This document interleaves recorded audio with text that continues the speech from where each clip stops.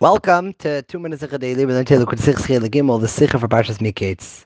Our parsha begins with the story of Pari's dreams. He has two dreams. If you recall, last week's parsha of Vayeshev as well began with a story of two dreams, Yosef's dreams. And we spoke about a beautiful Sikha, look what the Sikha Chelek Aleph, and the Rebbe compares it to and explains. Here you see the difference between a Jewish dream, a Jewish aspiration, and a non-Jewish dream. 2 points. We said many more points, but two main points is Yosef's dream. First of all, you see the theme of Maila Makodesh always increasing, where the first dream is here in the physical world, the second dream is all the way in heaven. He is working his way up. In Pari's dreams, you see the opposite, where his first dream is Chai, it's in the realm of life, cows. The second dream is vegetation.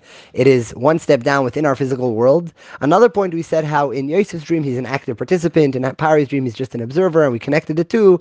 As long as a person is active in his life, he can grow to the greatest heights. The moment you are just observing, that's when you slip down.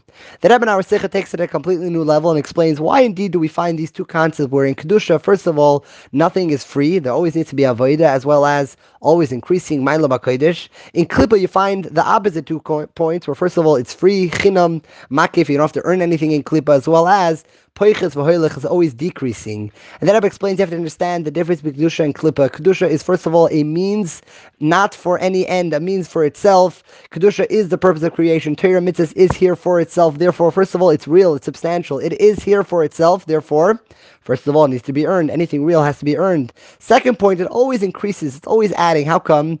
Any mitzvah a person does is eternal. Everything in Kedusha is nitzchis. It's connected to Hashem, which is Ein Sof. Therefore, nothing ever disappears. Anything that ever was always will be.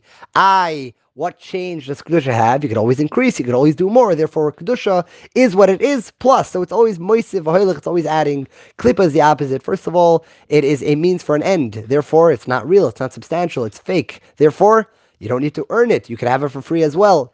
And as well, it's always peiches v'hoilech. It's always diminishing. Why? Because it's here for a goal, for a purpose. The reason why Klippa was created is to give a person free choice, to give a person a test. A person should override it. Therefore, every time a person does his avodas Hashem properly and doesn't fall for the nisayon and calls out Klippa for what it truly is, he is really utilizing Klippa for its purpose. He's getting rid of Klippa. He's elevating Klippa. And therefore, Klippa, by definition, is always getting less and less, always diminishing.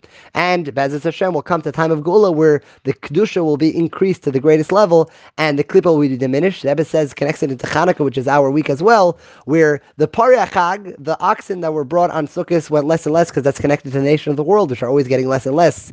On the other hand, the Chanukah Menorah, which is connected to the Jewish people, the Jewish survival, we add every single day because that's what Jewish people are all about. May each have a wonderful day.